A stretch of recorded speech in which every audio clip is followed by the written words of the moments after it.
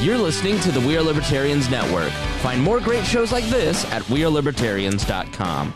Welcome to We Are Libertarians. This is another episode, a special series here on the We Are Libertarians podcast called The Path to Libertarianism, where we talk to prominent libertarians and hear how they end up in the libertarian camp. And along the way, we end up having a lot of fascinating conversations about a bunch of different topics. So make sure you go check it out on YouTube, check it out on the podcast feed. And today, I'm really excited about this conversation because this is somebody that I've wanted to talk to for years.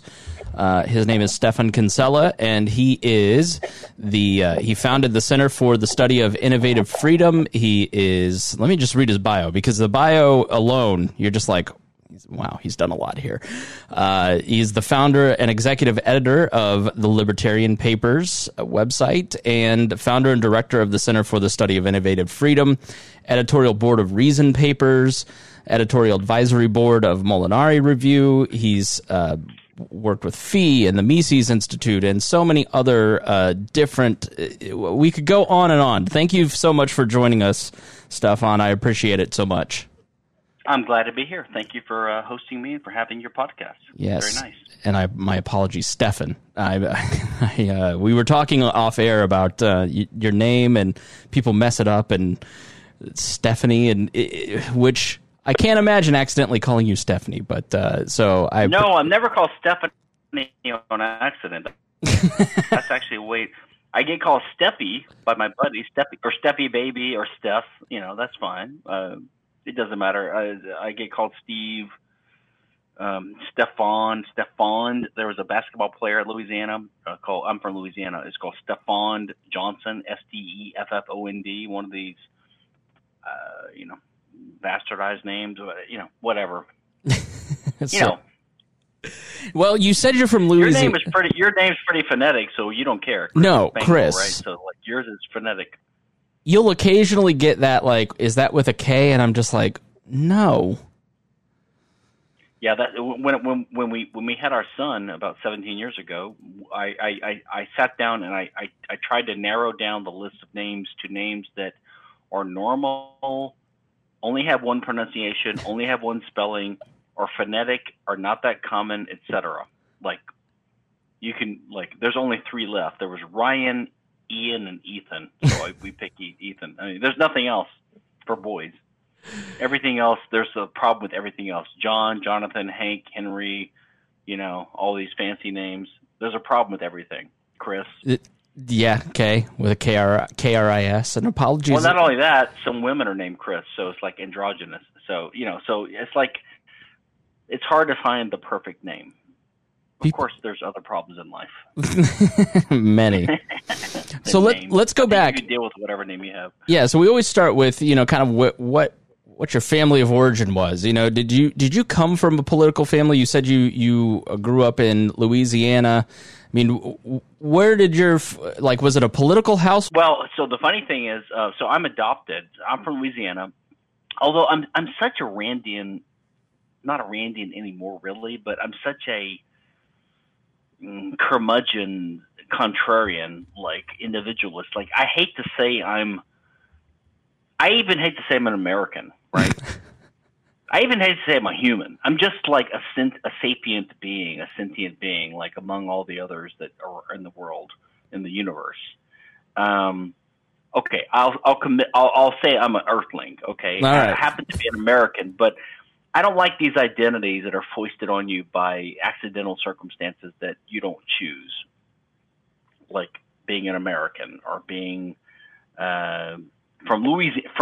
I'm from Louisiana. I was born there, but I've lived in Texas and London and Pennsylvania and other states longer than I have in Louisiana. So, I don't know. I guess it matters where you're from. But the funny thing is my first name, so I was adopted, and later on I had this whole adoption story, which I'm going to write up someday, when my birth mother found me when I was 30 years old. And so my original name was not, so my name is Norman Stefan Kinsella. So I have a grandfather, which is Irish. Kinsella is an Irish name, right? I think my dad used to tell me it meant. Think about the word Kinsella. It sounds something like whatever, but he said it means king of the islands. Okay, that's what he said. Because everyone tries to glorify their ancestry, right? Right. And it's not even my ancestry because I'm adopted, but that's what the story was. But I looked into it later, and Kinsella in Gaelic means dirty head.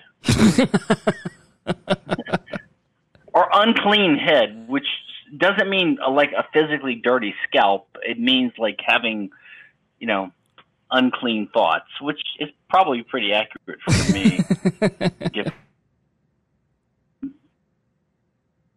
conventional life, if you're a libertarian, you have unclean. So Kinsella might be actually for. But my original name was not Norman Stephan Kinsella. It was the name I was given by my birth mother until a month or two later when I was adopted and my parents changed it. But it was Farrell Wayne Doiron, Doiron. When I met my birth mother when I was 30, she said, "If you don't know how to spell Doiron, think of it as do iron, like do iron, Doiron." Like, okay, fine, thank you.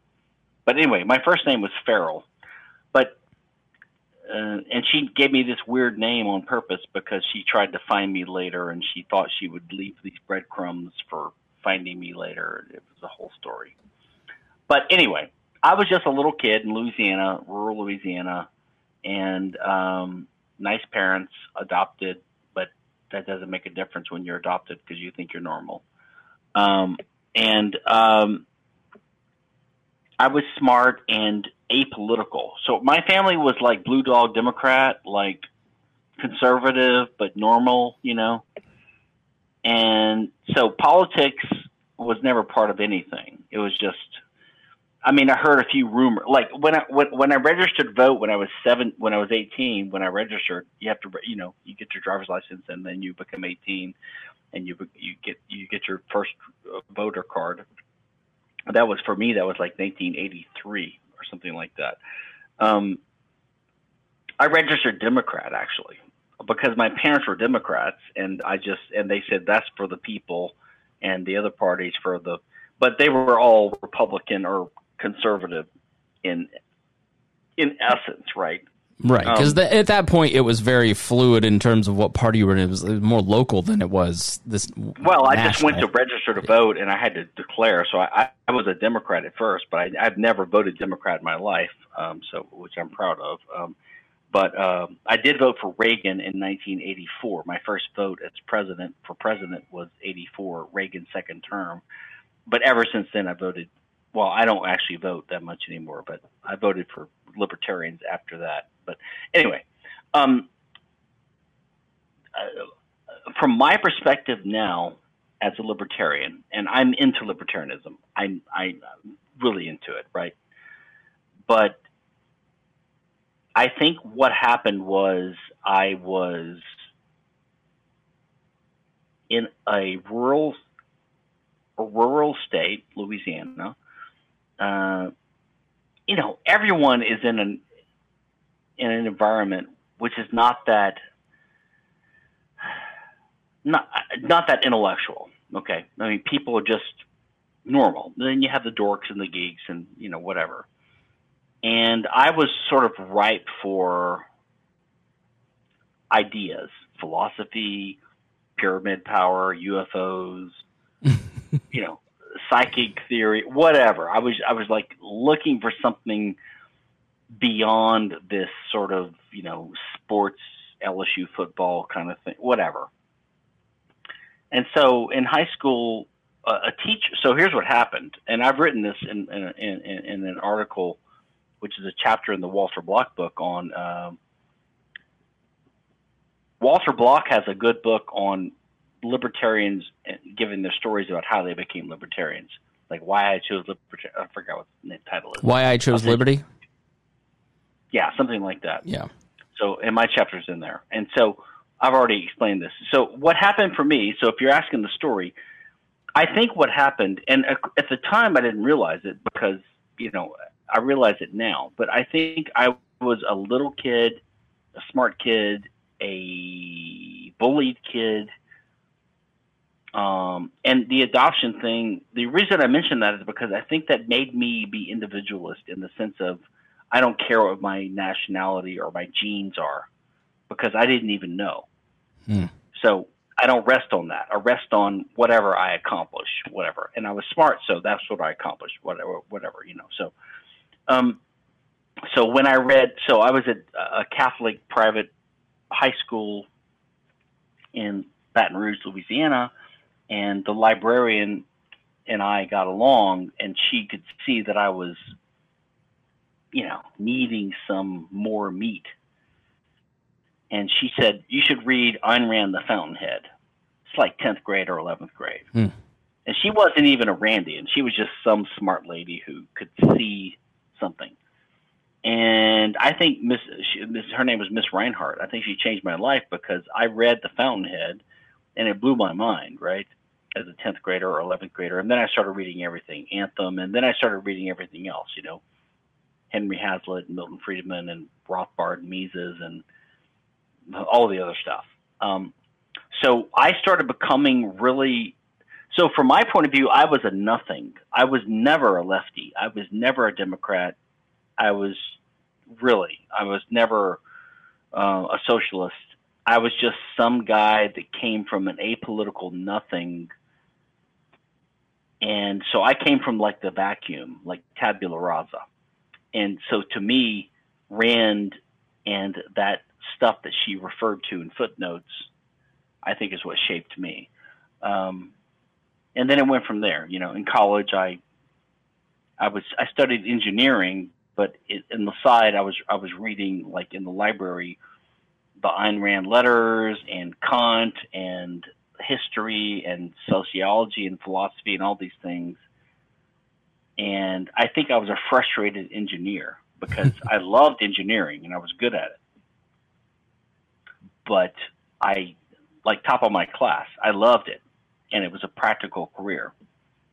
But I just couldn't see being an engineer, you know, for me. Yeah, for so my life. Let me ask you this, because it seems to be an interesting component of libertarianism that you don't see maybe in the Republican Party. You know, there's a conservative, you know, tradition, and you've got Buckley, and you've got some of that movement. You've got some on the left.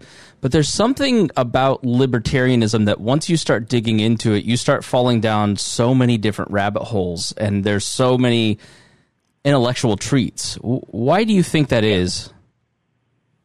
Well, I think that's true of some people, right? And that's the people that you notice. I mean, there's lots of people that, of course, don't do that. They're like there are some people that I meet, and I'm honestly, I'm not trying to sound condescending, but because they will tell me this. They'll say, like, listen, I don't think I have good reading comprehension, or I just don't read books, and I can't do that.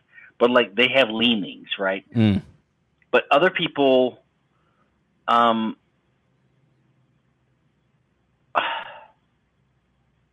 I don't know what it is. I think it depends upon the person. There's something about, and there's something maybe messed up about it to some degree, because lots of libertarians are, you know, they're not the most prolific, productive people in the universe, but they're my people. They're my peeps, as I said in a recent podcast. I think that for me, it was the individualism of the Fountainhead, and just the fact that you can learn things from books, right? Or and this was way before the internet and all this kind of stuff, right? So now everything is different. I don't know. I think the libertarian phenomena is interesting, and I'm always interested, like you, in people's stories about how they came to it. For me, I think I came to it because I wanted to, and my story, I think, is not typical, because most libertarians that I know of and respect and admire and am friends with, they're not like, I'm not that prominent. I mean, I'm not famous, but I've kind of carved out a niche of academic stuff in a certain field. So, and I enjoy that, and I use that, and I manipulate in these waters. But lots of my friends are like a level or two won't say below me, but like they don't do that. They go to the conferences, we talk, we go to dinner parties, but they're just part of the milieu, but they're not doing it, right? It appealed to me because I just loved learning, and I loved personally the whole process of this whole academic process of footnoting. Like when you have a scholarly article where you footnote things and you reference everything, like that kind of thing. Now I know there's a bunch of bullshit about it, and a lot of it's fake, and a lot of it is fluff, but I like that, and I was kind of good at it. And you have to kind of be good at it if you're a certain type of lawyer. So it's weird that my legal career, my practical career, sort of complemented my hobby, you could call it, because I could publish an article on philosophy or legal philosophy or political philosophy or something like that, which sounded a little bit like a normal legal law review article, and it was maybe in a law review, and it would satisfy the partners at the law firm. Oh, hey, you're doing what you should do to make your way in this way. But they're not the same. They're not the same. And I think I've gotten off track. And I hate to talk about myself, by the way, because I'm not a great guy or anything, but I'm just, I do like, when I talk to someone who has the right interest or the right niche, like a young kid, if they want advice, sometimes they really want advice. It's rare that you find someone you can give the right advice to, because it's rare to have a match, right, between someone who can give the right kind of life advice for someone. Depends on where they're going. But on occasion, this happens, and that's what I like to do when I can. So let me ask this. You know, when you're talking about that intellectual pursuit and you know, what does your information diet look like as you're putting together these articles, as you're putting together, you know, a scholarly piece and footnoting and working on a paper, or just even your daily reading habits when you're trying to understand and give context to the world? What is your daily intellectual habit like? Well, so now it's different than in the past, of course, because of the internet and because of all of so the internet distracts me. So like, I think I'm way less productive in the last several years than I probably could have been, because I'm just always obsessed. I mean, I'm too into the internet, but that's a personal issue. On the other hand, there's way more information you can get. Yeah, I'm so with you. Yeah, it's harder to read than it used to be, because you're like, oh, what's the serotonin device up to? There's so many distractions, and everyone complains, modern technology is distracting people. I'm like, yeah, but that's like an embarrassment of riches. So but when I was younger, I had these I was very, very, and I see this now as the older guy who looks upon my previous things, I was extremely disciplined. I would have a law job during the day and with my wife. Now, this is before I had a kid, really. When I had a kid, things changed, like having children. So if you're just married and have a nice, successful, young professional career, and I combined it with this intellectual life, which was writing articles and editing things. And when I started these law firms in Houston and then Philadelphia, you know, the law firms were amazingly, in a way, generous in the sense that they would support anything you want to do that has any kind of plausible connection towards business development, they call it, or career development, right? So some lawyers, they'll take people out to dinner and they'll schmooze people and so you try to get clients, right? It's called business development.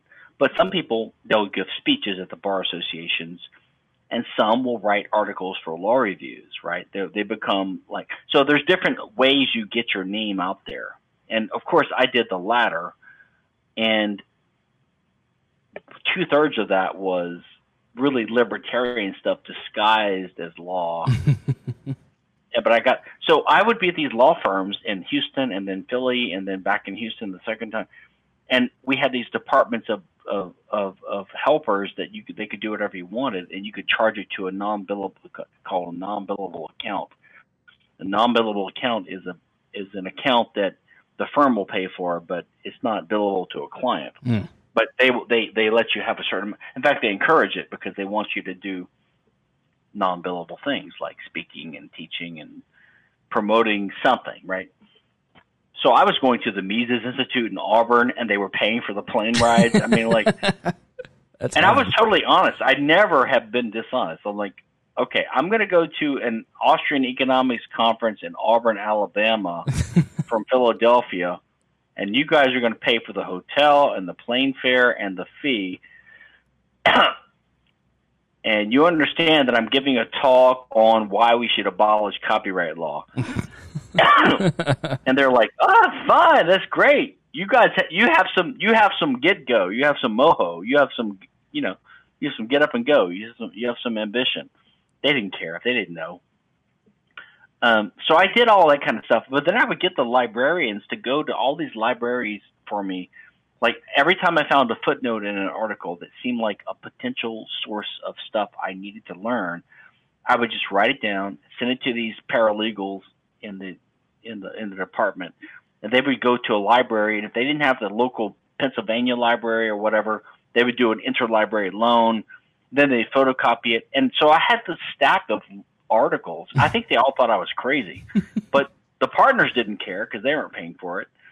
And, supporting his research and so I developed this huge arsenal of research. It was like, it's probably 20 feet long if you let it. It was like tons of legal articles, philosophy journal articles, sociology, but mostly mostly law review articles and chapters of books.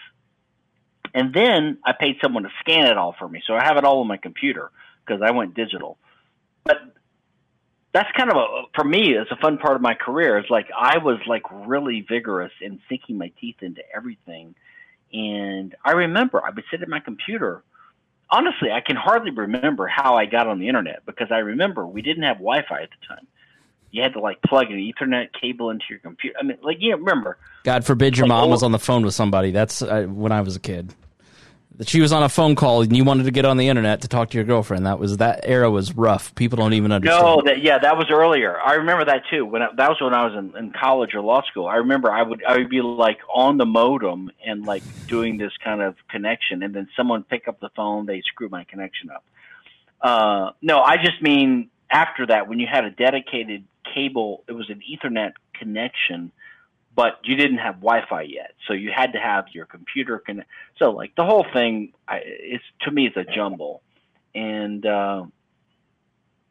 anyway, I'm rambling a little bit, but so let me go back for a second because I think I've gotten even more on a tangent. Basically, I loved and discovered economics and philosophy and the liberty philosophy when I was in high school and college. And one reason I switched from engineering, not switched, but I went from engineering to law school was because I started loving this mode of thinking. And it has worked out well for me in my personal life and my personal career.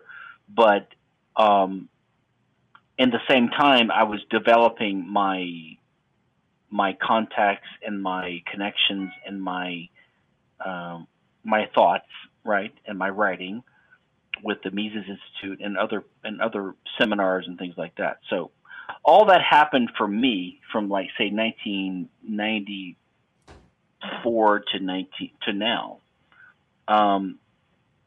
So that's kind of where I've ended up. And at this current point in time, I'm kind of quasi-retired, mostly retired, still do some patent law, but I'm still trying to write books and get the ideas out there for liberty and for understanding of property rights and free market ideas. That's kind of where I am right now. So let's hop back to when you were an objectivist, because I read an article, I'll put it in the show notes, I think it was on LouRockwell.com, about going from an objectivist to an anarcho-capitalist. And many of our listeners may not know what the two of those things even are, the distinction, because I think people look at it and they go, oh, Ayn Rand's a libertarian, Murray Rothbard's a libertarian. It's all the same thing. What is the distinction between the two, and what made you transition from one to another? Okay, so I'll give and again, I hate to talk about myself because but here's my own perspective on it and my own history, and my take on it given what I've been through. The way I look at it right now is that libertarianism, which is part of my identity, it is a broad movement, and we can be gracious and include minarchists in that. Now, I'm an anarchist libertarian now, and I don't think minarchist libertarians are true libertarians. I think they're flawed. But still, I think that according to the definition, they're part of our umbrella. Okay. And I think what happened was Ayn Rand, who's a minarchist in a sense. And can you explain that term for those who don't know? Okay, so the way I look at this, and a lot of libertarians look at it, is there's two types of libertarians: anarchists and minarchists.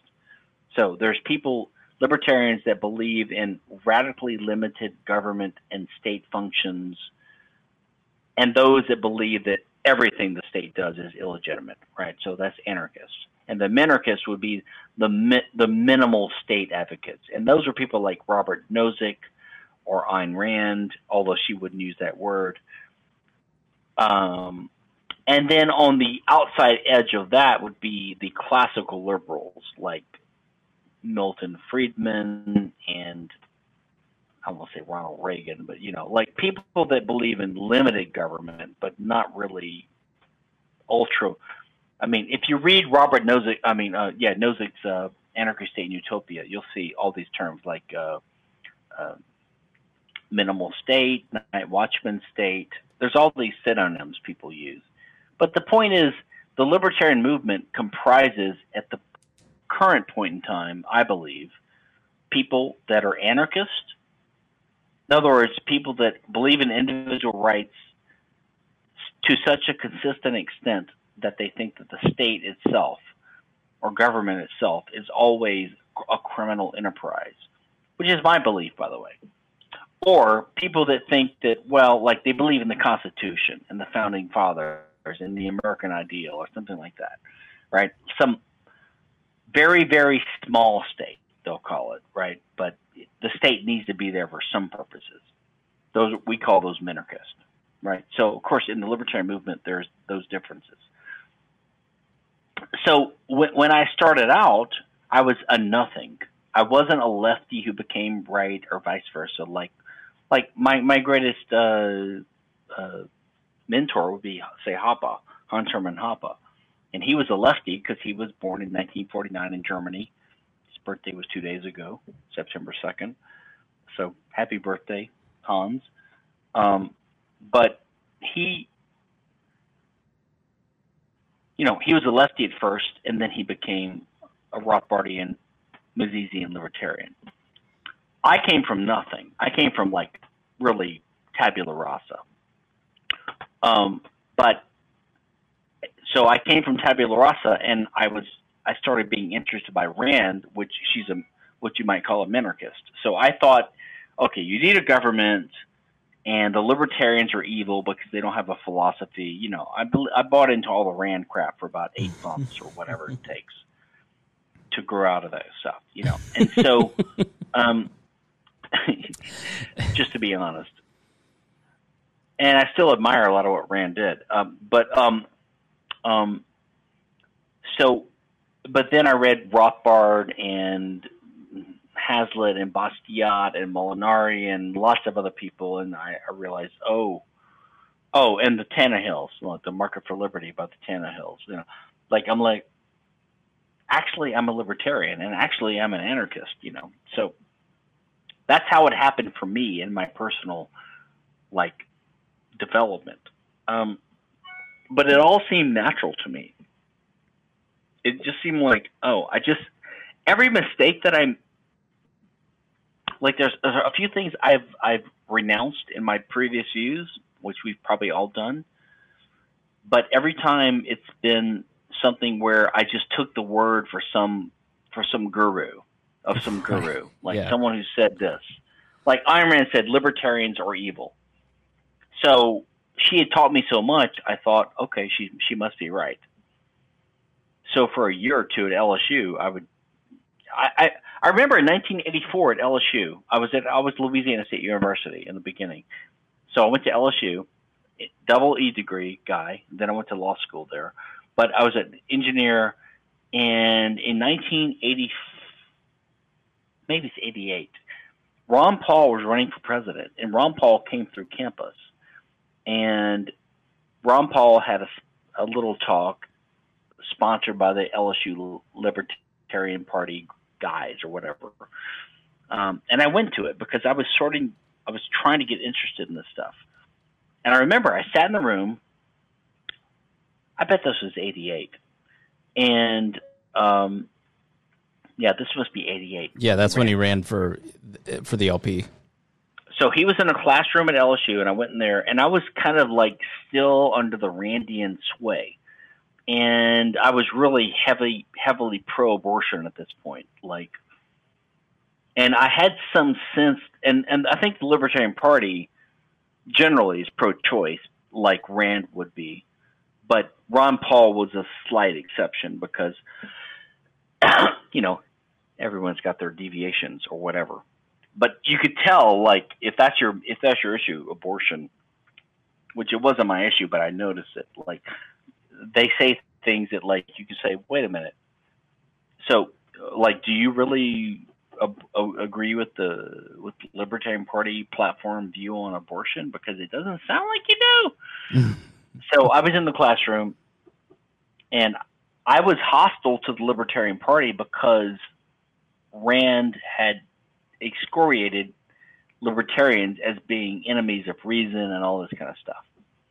At this point, I think I'm totally wrong. I mean, she was totally wrong. They were basically the offshoot of the political part of her philosophy. She just didn't like competition. Yeah, you're hitting on a couple things that I totally agree with. Because I remember at one point, probably a decade ago, new libertarian, they're always the most zealous.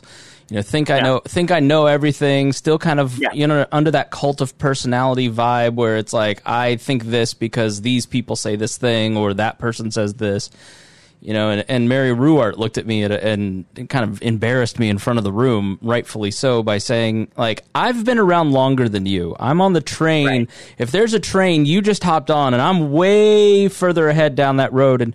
And as you become, the longer you go, the more you understand individualism. You start to think for yourself. You start to peel these little pieces of other people's opinions away and start to examine things. I think that's really, and that's we're in an era of the cult of personality, which kind of highlights this and makes individualists crazy sometimes. But I think you've hit on that, and that's something that new libertarians ought to understand, is that just be open-minded, because you may not think what you think a decade from now. Right. And so Ron Paul was in the room, and I raised my hands and I said, I was just trying to get clarity, because I was strongly pro-abortion at the time. I was Randian, I'm thinking maybe Rand is right that these libertarians they're not objectivist because they're not for the right, the right to choose, or whatever you want to call it, pro-choice. And I noticed that Ron Paul was evading or avoiding the issue, which he was. I think he was, because that's not his primary issue. It was the Fed or whatever, or spending. Right. But I was suspicious. To me, I was trying to figure out whether Rand was right. So I raised my hand and I talked to Ron, and I was like, what exactly is your view on abortion? Something like that, I'm trying to nail him down. Not a gotcha, but just trying to figure. And he gave this mealy mouth Ron Paul type response, right? Which you would expect. And I just shut up as a student and went away. But after that, I became pretty much a libertarian because I started thinking like, oh my God, this is the Libertarian Party is basically not the party, but the libertarian philosophy is the capitalism or the political philosophy wing of objectivism. They just don't want to admit that, right? So I totally started disagreeing with Peter Schwartz and all these crazy objectivists who hated libertarians, right? And became a libertarian, and then I became an anarchist after reading more and more. I mean, you know the old joke, like what's the difference between a minarchist and an anarchist? Is 6 months. Yeah. Something like that. And that was basically the case for me. So I kind of was like introduced to objectivism and libertarianism as a high school, say, junior in 1982. And by 1988 or so, when I was getting out of law school or in law school, I basically was becoming an anarchist. And I've been that ever since. And the whole time I was reading Austrian economics, which I think is a big part of it. So that was my progression. But to me, it's not interesting. What's less interesting is the progression of ideas, but how you integrate it with your life, right? Mm-hmm. And like for me, I kind of integrated it with my life because I had a law career, and I could publish articles that would count for prominence and client development. So you could blend these things. So I tried to do a careful balancing act of all this kind of stuff. And then at the same time, so this around, say, 1988, 89, 90, then I became a lawyer in 1992, started practicing, became a patent lawyer in 1993, 94. And at the same time, I started becoming heavily opposed to the patent and the copyright system because of my thinking and research into these issues. At the same time that I was taking the patent bar and becoming a licensed patent lawyer, and I'm just a young lawyer at big law firms, and you know, I'm thinking, how do I divide these things up? Like, how do I split these interests apart? How do I segregate them so that I don't get in trouble? Yeah. But then I realized after a certain point, I mean, 5, 2, 3, 5, 10 years later, you realize no one cares. I mean, right. surprisingly, there's total freedom of, I want to say freedom of speech, but whatever you call it, but no one cares. If you're a good hotshot lawyer at a big law firm and you know your shit, no one cares what your personal, it's like no one cares what your sexual preference or your religion is. They don't really care. They really don't, which is one good thing about the West, I think. They really don't. And likewise, they don't care what your personal opinion is about what the patent law should be like. They just want to know that you can do the law and you can represent their case and you understand it. And in fact, if you stand up and you may have a loud opinion opposing the system, lots of people think you know your shit. They assume that, I can't tell you how many times in the last 20 years I've gotten calls from people, some libertarians, some not.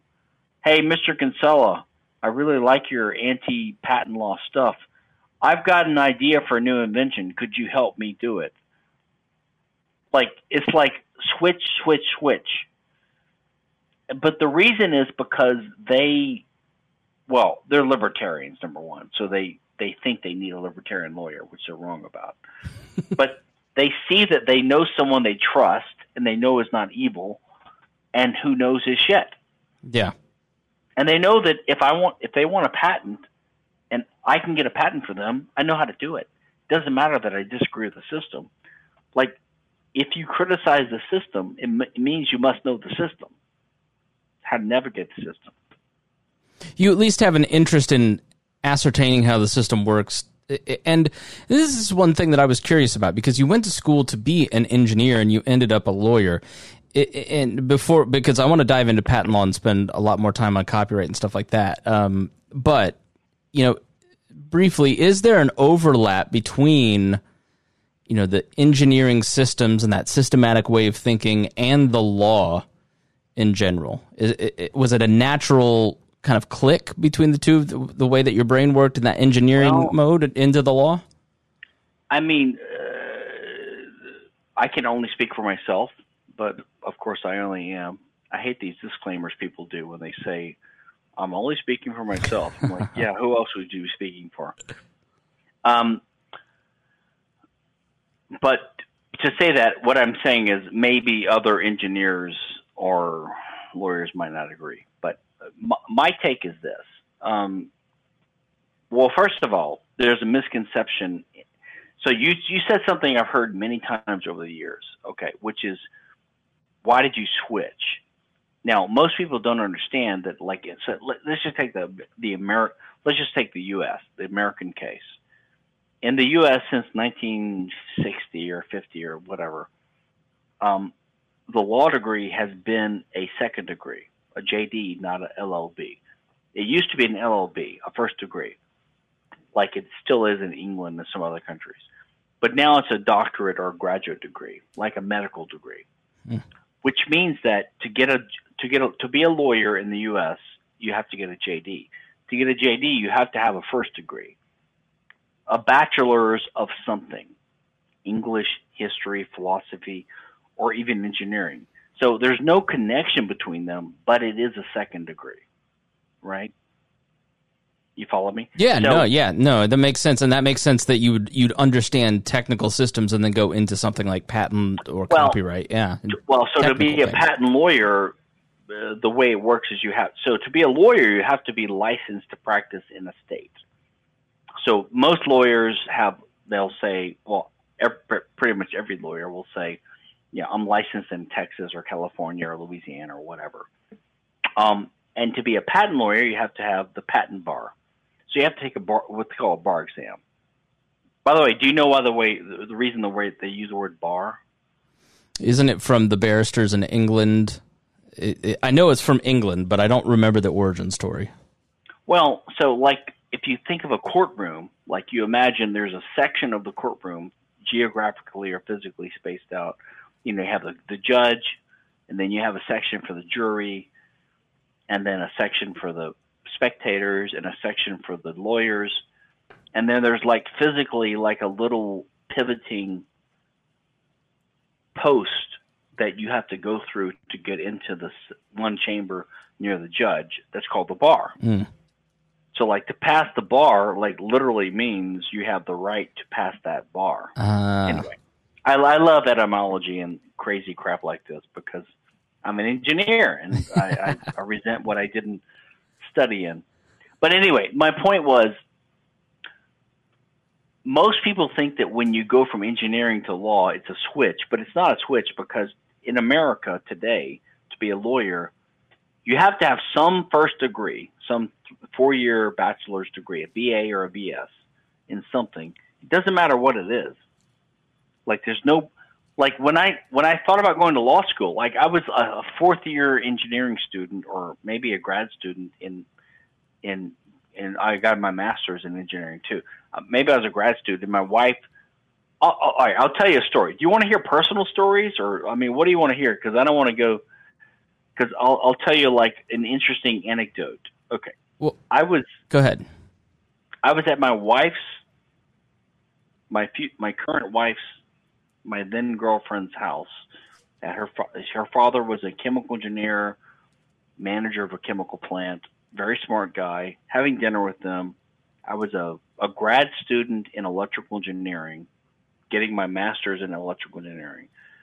And I did that because I didn't want to leave. I got my first offer from General Dynamics to work on these jets, and I didn't want to leave my girlfriend, who was going to be in school for a while, all that kind of stuff. So I just said, I'll just get a master's degree, see what happens. This is 1988. And my wife's father says something like, my wife, who's very ambitious. She's very smart, but she wasn't hyper smart like me. So she thought I was going to be the millionaire. My wife turns out to be the one that makes all the money in the family. But anyway, that's the way it goes. Ambition exceeds IQ, put it that way. Yeah. But anyway, so my wife, we're sitting at the dinner table, and my wife says, Stefan, you're really smart. Why don't you go to medical school? Oh, I remember what happened. Her father had just come back from his high school reunion in Florida, where he met one of his old classmates. He was from Pennsylvania, and he met one of his classmates who was like a doctor that worked on the knees of these athletes in Florida. And he was making like $350,000 a year. And this is back in 1988. That's a lot of money back then. Yeah. And he was working like 2 or 3 days a week just doing knee surgery on athletes. You know, there's these specialties that you can make a lot of money, and there's others that can make even more, right, in medicine. And my wife says, my girlfriend says, Stefan, you're smart. Why don't you go to medical school? I said, well, I don't really like biology, and I don't know if I have the prerequisites to go to medical school, or it would take a lot longer. And she goes, what else could you do if you're smart and make a lot of money, more than an engineer? I said, I don't know. She goes, well, you like to argue with people. What about being a lawyer? So I said, I don't know. I said, I don't think that – I think you have to have a pre-law degree. This is what inspired this anecdote, because I was so naive. I thought you had to have a pre-law degree to go to law school. Right. But it's not. You have to have an undergraduate degree, but it doesn't matter what it is. So I kind of said something like, I said, I don't know. I don't know if I'm smart. I don't know if I have enough intelligence or education to go to law school, because I was intimidated by it. And her father started laughing, because he was a plant manager for a plant and smart, and he had been around lawyers, and he started laughing. Like, he was like, dude, lawyers are not that smart. I'm like, really? He said, you're a double E. Trust me, double E is way harder than law school. If you want to do law school, you can do it, but don't think that it's too hard. So the next day, I walked across the campus at LSU, and I went to the LSU Law School, which I had never been to, and I made an appointment with the chancellor, and I said, can I go to law school? Do I need to get like a pre-law degree? He said, no, you're all right. You can do it. He goes, however, engineers have a tough time in law school, which is total bullshit. It turns out. I mean, he said that to me, and I'm like, okay. So I took the LSAT, I scored well, and I went to law school. That's what happened. But he was totally wrong, I think. Like, most engineers that I know did well in law school. And here's the reason. Engineering is analytical. I'm sorry, it is quantitative. However, it's analytical. It's problem solving. Like, the goal of engineering is to solve a problem. Like, to figure out what the answer to the problem is. And the same thing is true in law, except it's verbal and it's qualitative, not quantitative. But the goal is the same. It's problem solving. So you have these English majors, let's say, who go to law school. They never learned problem solving. They were never analytical. You know, they're analyzing a text and giving some kind of woo-woo analysis of a text, which no one can ever judge as right or wrong. It's not a problem-solving issue. Right. So the engineers, they might have been a little bit some of the engineers who go to law school might be a little bit behind, because a lot of engineers are not good at communication, like writing and communicating. But that's kind of a symptom of some engineers. But they're not all that stupid. Like, some people can actually communicate, and you learn to write a letter or an email. It's not that hard, or a paper. It's like Office Space. I talk to the public for the engineers. They can't. I'm in between. Yeah, but if you have an engineer who knows how to communicate, I don't think law schools, honestly, it's not that hard. I mean, compared to engineering. So that was my story about, and I love law school, by the way. I loved it. Most of my classmates hated it, so I was always amazed that they were hating it, but I was loving everything about it, because to me it was like I loved engineering too, but I was like I was being released from the strictures of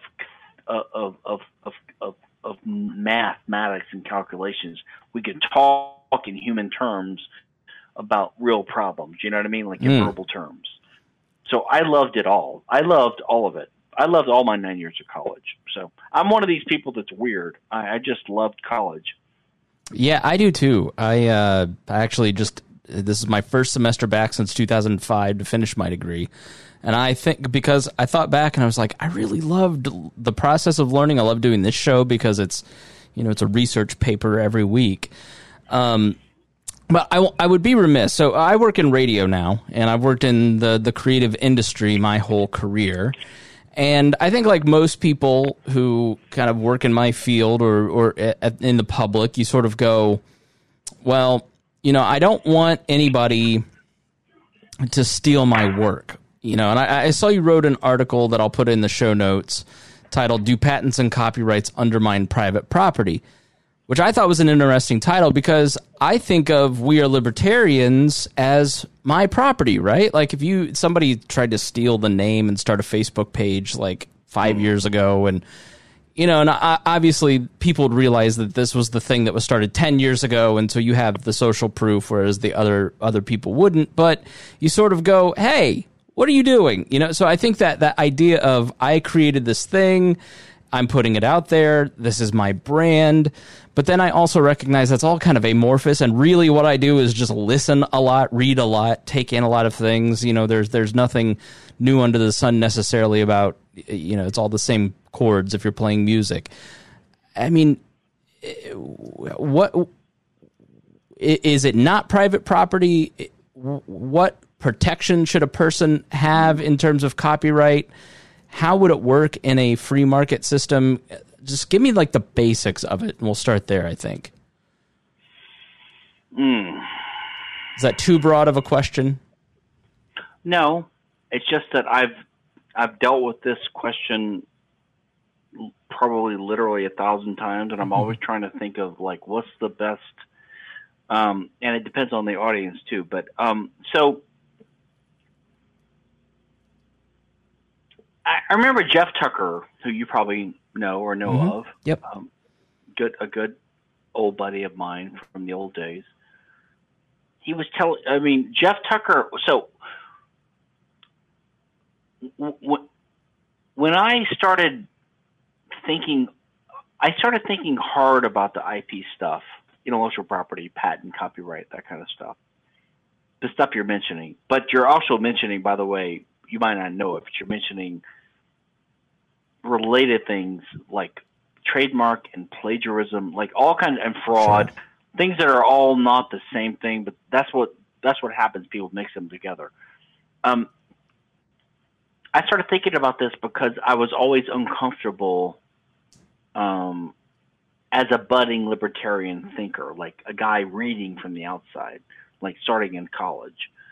I was always uncomfortable with Rand's argument for patent and copyright.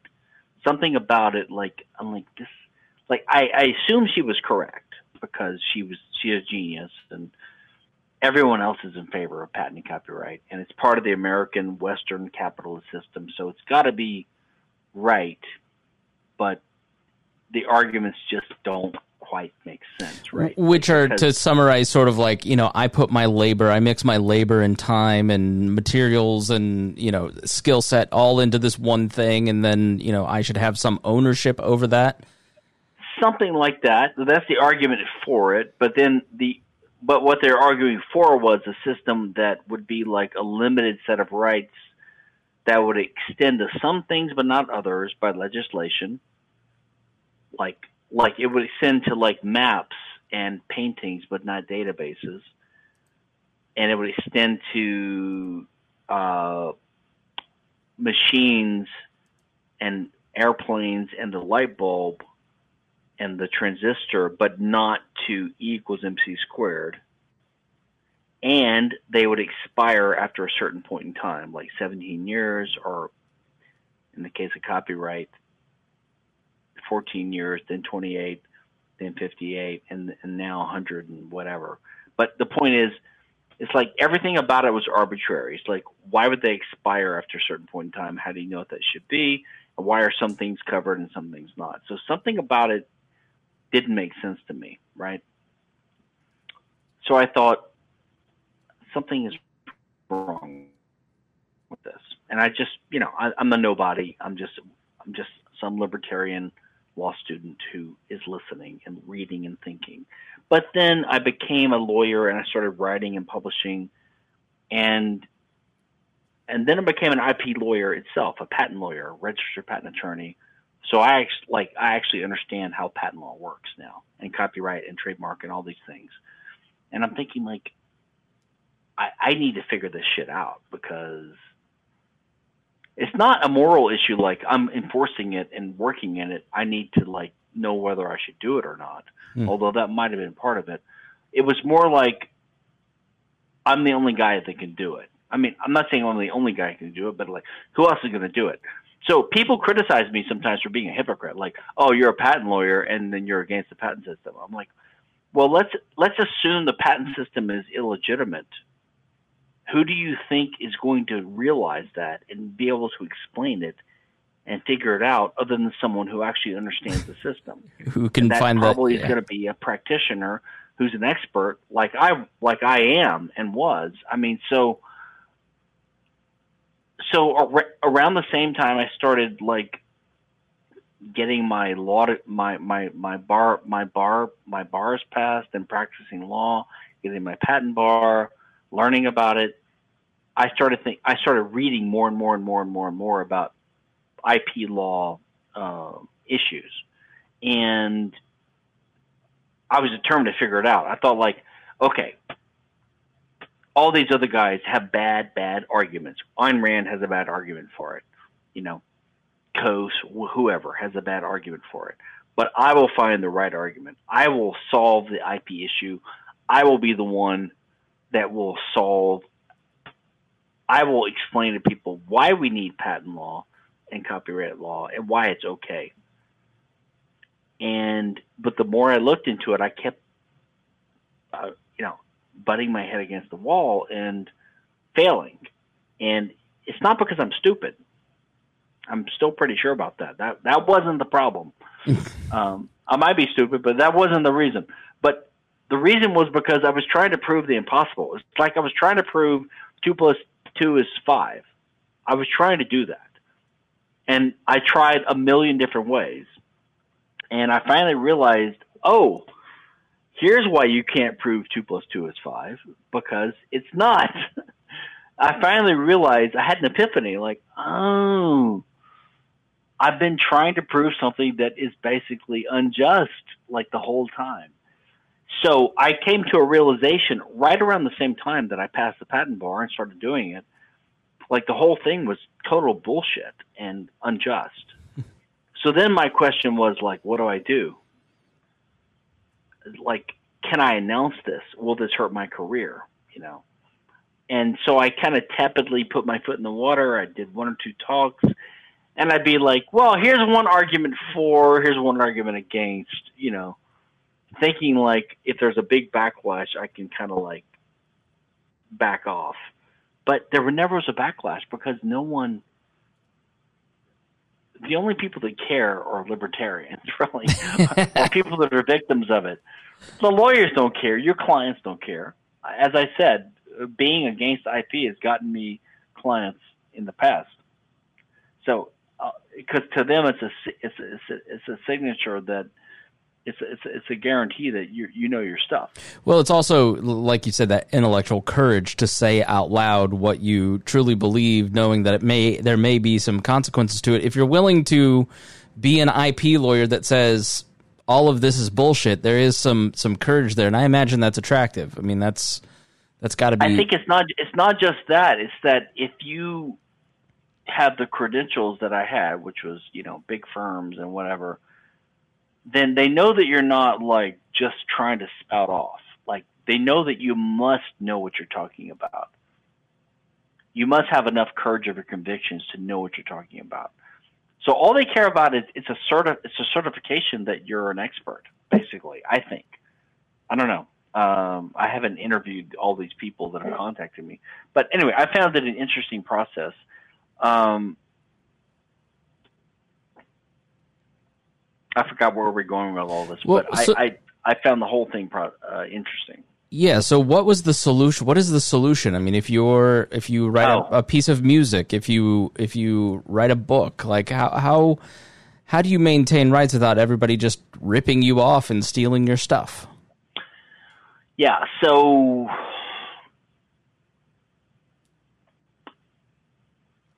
I mean, I literally did like a 7, 8, 9 hour Mises course on this about 10 years ago. Because it takes a long time to unpack all this. Because everything you just said is like a presupposition that I think is wrong. Like just using the word stealing. Or even the presupposition of saying, how do I do this? How do I make sure I make money? Like the purpose of political philosophy and philosophers, they're not bound to tell entrepreneurs how they can make a profit in a world where competition is possible. That's the job of entrepreneurs, right? Like, number one. So if you say, how can I be a poet and make money off poetry? It's like, okay, that's interesting. That's a question. But a question is not an argument. So that's one of the first things I think you have to recognize. Questions are not arguments. So if you just bark out at someone, how am I supposed to make money selling my new light bulb idea if I don't have patents? If you just bark that out, I don't really know if that's an honest, sincere, genuine question, because it's basically a way of saying it's sort of like when socialists or welfare advocates say something like, okay, you libertarians say that in a free market there'd be very little poverty, and what little poverty there is remaining would be handled by charity. Show me proof of that. Right. It's fear-based in my mind. It's what they want. They want a guarantee. They want you to guarantee that, like, some poor fireman's daughter who's killed in an accident is going to be able to go to college. And if you can't guarantee that, then they're going to say, fine, fuck you, I'm going to take the welfare state. It's like, well, but because once you start saying that, calm down, everyone simmer down, if we get rid of Medicare, Medicaid, and the welfare state, and we get rid of public schools and private and public libraries, there will be private libraries and private schools, and the Catholic Church will come in. If you kind of give them these ideas about what a free society might look like, what they will do is they'll say, give me a goddamn guarantee. And if you can't give them a guarantee, they'll say, fine, then I'm going to keep taxing you, and I'm going to make it my guarantee.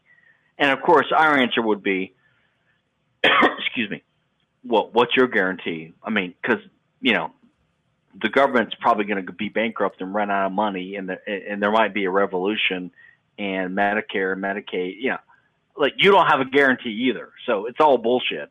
One of the better arguments. Everyone wants a guarantee. There's no guarantees in life. Yeah, the turnaround to that is always, it's already happening in society. We have all this government, and we have all of these, supposed guarantees because of the law, and yet the bad actor still exists. In fact, you're probably creating more of them. So take the copyright or patent case. People have these false assumptions about the way copyright and patent work. Like, they think that, like, well, if you don't have copyright and patent, I like doing a hick accent to, like, make fun of them, but what's going to make sure that I'm going to get paid for my screenplay or my invention? The little guy it's like, well, first of all, the patent and copyright system don't guarantee that anyway. All they do is give you a legal right to go to court if you can afford the lawyers to stop someone from competing with you. Now, I will concede that gives you an advantage in the market, because it converts a free market to a monopolized or monopolized market, right? Where probably monopolized, where like you're the only seller of this good. But even that doesn't guarantee anyone wants to buy your shit. You know, if Apple has a monopoly on a rounded corner iPhone, that does give them an advantage because no one can compete with them. But it still doesn't guarantee them an income, because if no one wants to buy that, they're not going to buy it. They wouldn't have bought that in 1972 because it wouldn't have worked. You know what I mean? It's like, so the patent and copyright system don't guarantee money to anyone. It just helps them repress competition. So that's the essential thing people need to understand about IP, is that patent and copyright law are basically totally contrary and counter to private property rights, individual liberty, free markets, competition, innovation, dynamism, modernism. So you got to stop and think about this. You have to think, oh, maybe I'm wrong. So if a little girl so the reason I brought up Jeff Tucker, like my friend Jeff Tucker thought I was crazy when I wrote this IP stuff a long time ago. And then he read it and he thought, oh, Kinsella's right. Which is funny because Jeffrey Tucker, when Jeffrey Tucker was on the show in 2013, he's the reason we have Creative Commons on our website, because Tucker was the one who in 2013 was like, don't put all rights reserved on there. What are you doing? You're libertarians. And he explained some of this stuff to us. So right. It's funny. Right. And that was in the aftermath of all this kind of stuff. But he gave me this example, like one of his little girls, like went to school and she had like come up with a new hairdo or something, like the way she tied her hair. And it was kind of cool and all the kids liked it. And then she went to school the next day and another girl had the same thing. And she came home crying to daddy, like, this girl stole my haircut. So it was like a little micro example of this IP mentality. Now, of course, the other girl didn't steal anything. She emulated her. She learned. She copied, right? Like I probably have the example mangled, but it was something like that. So, but the point is, when you say if a new business crops up or someone does something and they steal my idea, they're actually not stealing it. That's the word we use, and we use that word because it has negative connotations, because actual stealing is actually bad. Like raping is bad, which is why the word date rape has become, like the whole thing, like people, they glom onto things that it's like equivocation. So I guess my point is, if someone copies you, competes with you, emulates you, learns from you, they're not stealing because they didn't take anything that you own. And if you say that you own the way you're doing business or whatever, then you're begging the question, because the question is, what is ownership? Do you really own that?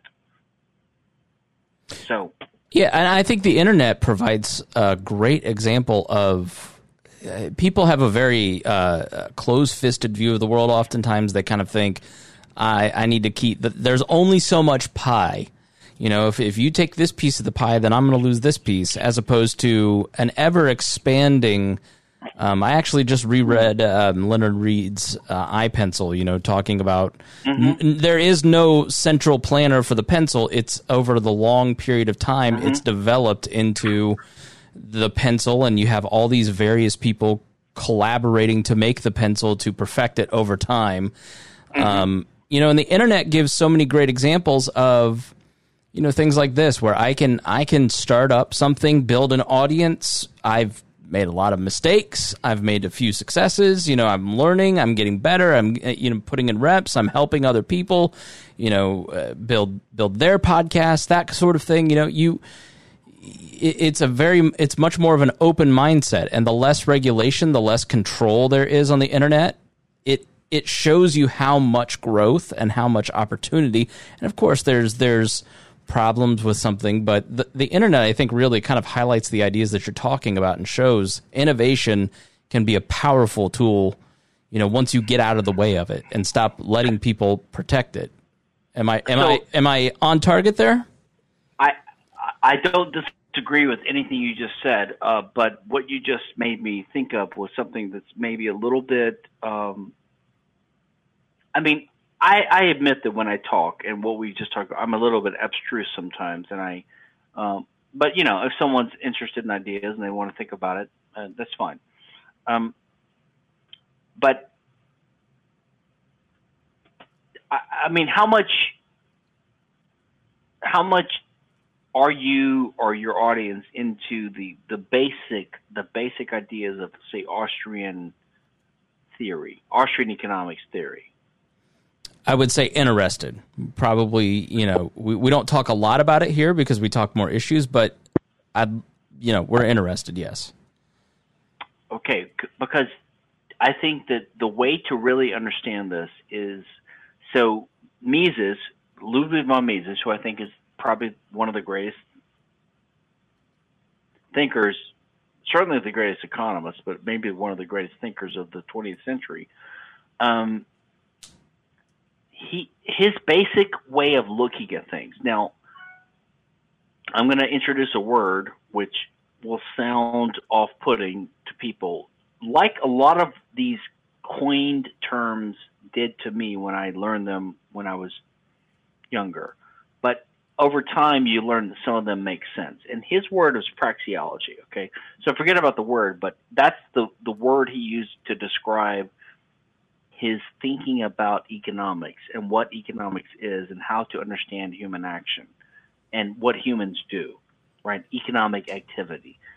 And all it meant was the logic of human action. And really all that means to me, and I'm going to focus on, it means that you have to, we're all human actors. Every person has a body, and we're an actor in this world of scarce resources. We all have a limited time on the earth, and we try to achieve successive goals over time, right? Which means that we don't know what the future is. We don't know what's coming.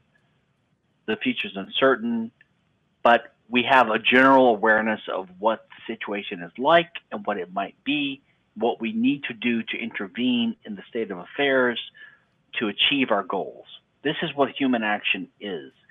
This is what economics is about analyzing the consequences of this general structure of human action.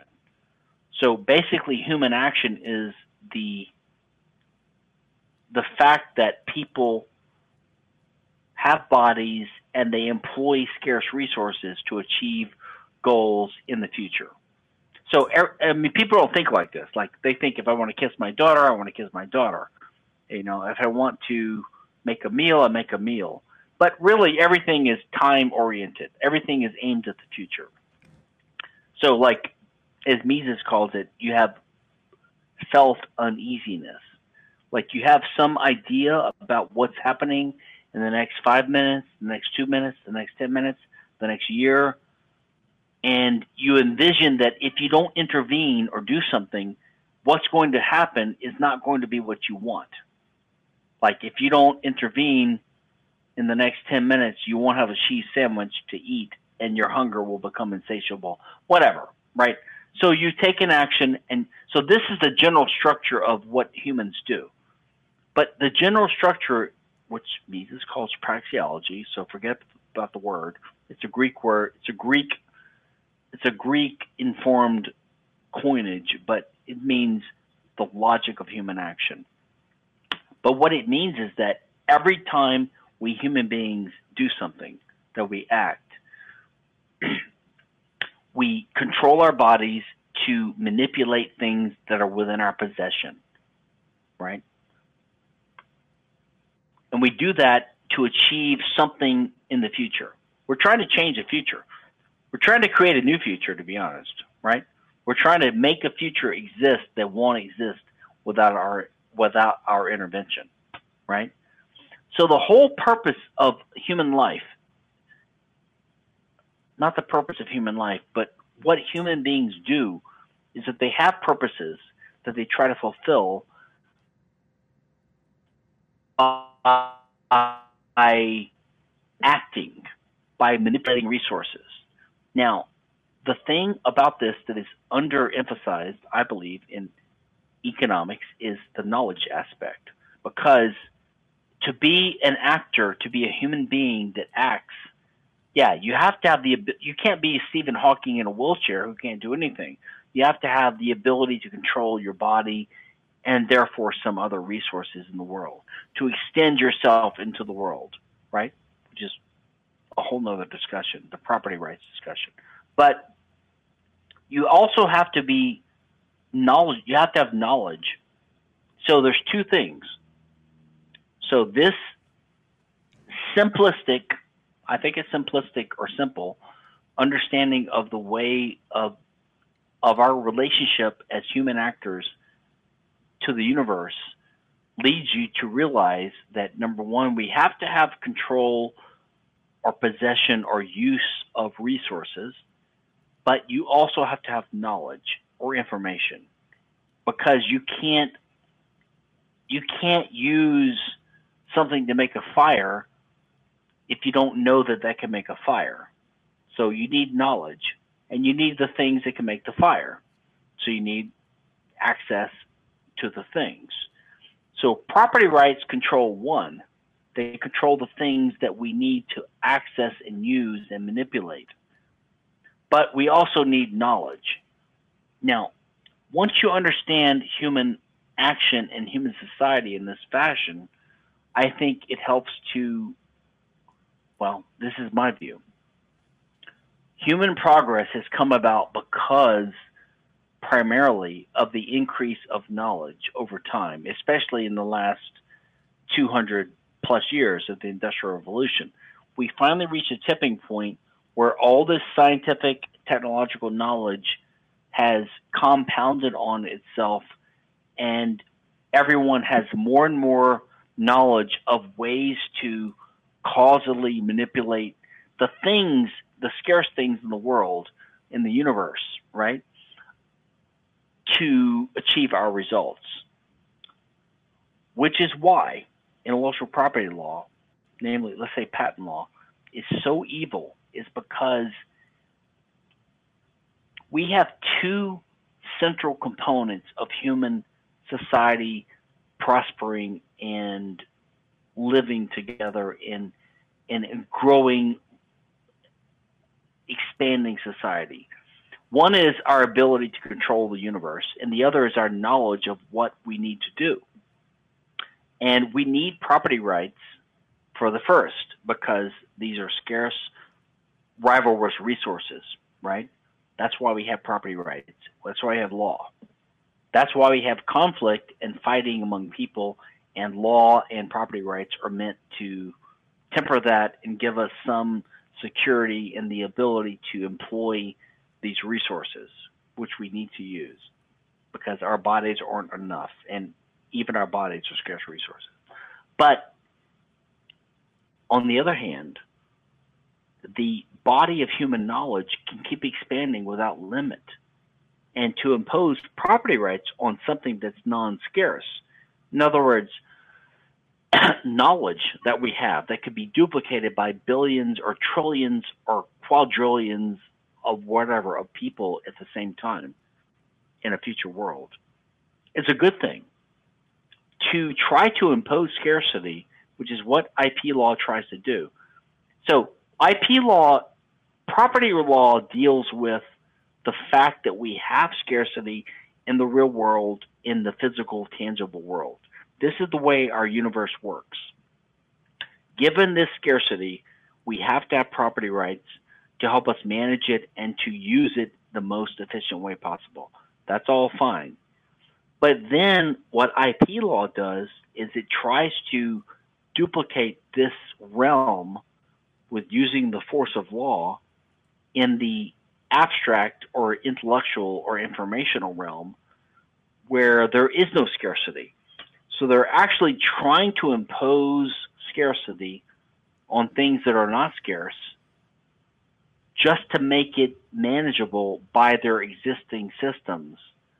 But what they're doing is they're hampering the second half of the key ingredient of human prosperity and flourishing, which is the proliferation and spread and use of knowledge. So anything that prevents the spread of knowledge and learning and competition on the free market, which is what patent and copyright law do, is completely anti-life, evil, and horrible. This is why I'm so passionate about it. I mean, I really think that we would be living in a Jetsons age at this point. And maybe we will be in the future, but we shouldn't retard it by imposing artificial restrictions on the development of knowledge that the human race needs to make us great and powerful and prosperous. That's beautiful. That's perfect. I mean, and it makes total sense. Look at the medical industry, and you look at just a very real example with, the testing for the coronavirus. CDC centralizes that to one point of success or one point of failure instead of letting the 20 labs collaborate, coordinate, do their own thing. And that would have been 20 points of success or failure as opposed to one. That is just one recent illustration, I think, of the dam that is often put in place, for whose protection, for whose benefit. Usually very deep pockets, but really just, I don't know, what is it? Is it just for the conquest of the ability to have power over an idea, the ability to protect an economic position? What if what you just explained is so rational, logical, and makes so much sense? Why don't we do it? I've struggled with finding a way to explain what went wrong. My theory is that we went wrong with Locke. And I don't blame Locke, and I understand why Locke became popular. But basically, the labor theory, it's basically the imprecise use of, it's lack of consistency in principle. But in this particular case, it's the labor theory of value or property. So John Locke, who is seen as and thought of by us as our hero, he was trying to fight the power of the state, which was a monarchical thing, which rested upon this myth of that God had given earth to the monarchs, by the Adam and Eve story, to simplify, right? So he was trying to come up with some defense against that serfdom mentality, this hierarchical statist mentality, right? And so what he said was, let's take for granted the Adam and Eve story and the Old Testament and the Bible, because you had to at that time. So God gave the earth to Adam. Adam was the first prince of the earth. Procreation happened after that, after God committed genocide in the flood, of course, which no one notices. I don't know why people don't recognize God as some mortal enemy of humanity, because he's a mortal threat. He's like an existential threat to humanity, right? He's threatening to kill everyone if they don't. He actually did kill everyone except for 9 people or whatever in the flood. Anyway, but the idea is that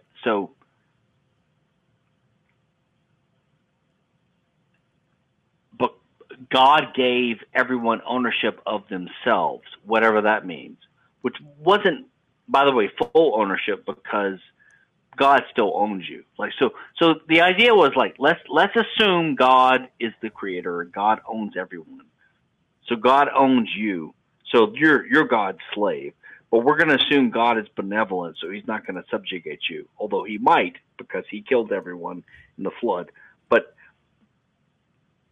Locke was trying to come up with a way to fight the monarchical powers, to limit them, to say that they're not absolute, they don't have absolute power.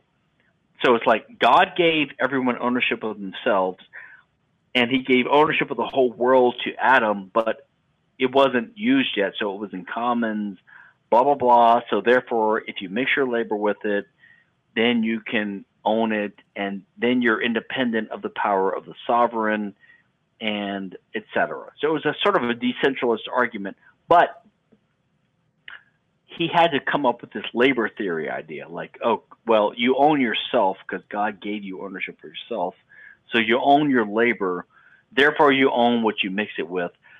So you result in this kind of kludge, hodgepodge of ideas.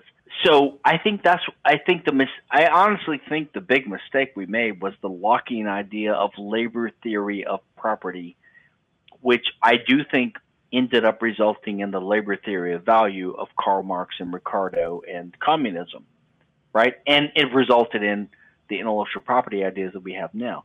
So when you start thinking of property as the result of your labor, then you get this whole confusion about, well, I mean, think about the physics idea. In physics, what's work? Work is force over a distance or something like that, right? That's one definition. So if I push on a wall and I don't move it, I didn't do any work, right? But I still expended my labor, like sweating. And you'll see this in patent law and copyright law, the sweat of the brow. It's called the sweat of the brow doctrine. If you sweat, it means if you labor. If I spend money developing a map that shows the streets of, some county in New York, then I should have a property right in that. It's almost this Protestant work ethic idea. Like if you spend your time doing effort, then you have a property right in it. Like there's so many confused ideas. It's almost like the communist idea. Like, oh, well, okay, just pay these guys $1 a day to use a spoon to dig a trench. They're doing work, So the labor theory of value, the labor theory of property, all in a sense meld together. And I don't blame John Locke or his followers, but I do believe that was the main intellectual mistake that we've made in the Western system, is that we accepted this labor concept. Like if I could be a dictator, I might just outlaw the whole word labor. Even the word value, to be honest. I mean, it's confused economics and political theory for so long. So the only way to untangle it is to stop and think, why do we have law? What's the purpose of all this? What's the source of value? What does value mean? Is it a verb? Is it a noun? I mean, I'm more Mises-ian. I value something by demonstrating my preference towards it, by acting to achieve it. But there's not a value in the thing, which is what the Randians say, like when they support IP. They'll say the source of property rights is creation of value. Like, what does that mean? You don't create a value. There is no such thing as a value. Right. It's more about what is someone willing to pay for it? Yeah, it's a verb, not a noun. It's like, I value this because I demonstrate that I value it because I'm acting to achieve it. But to say a thing is of value or has a value is to sort of adopt this intrinsic,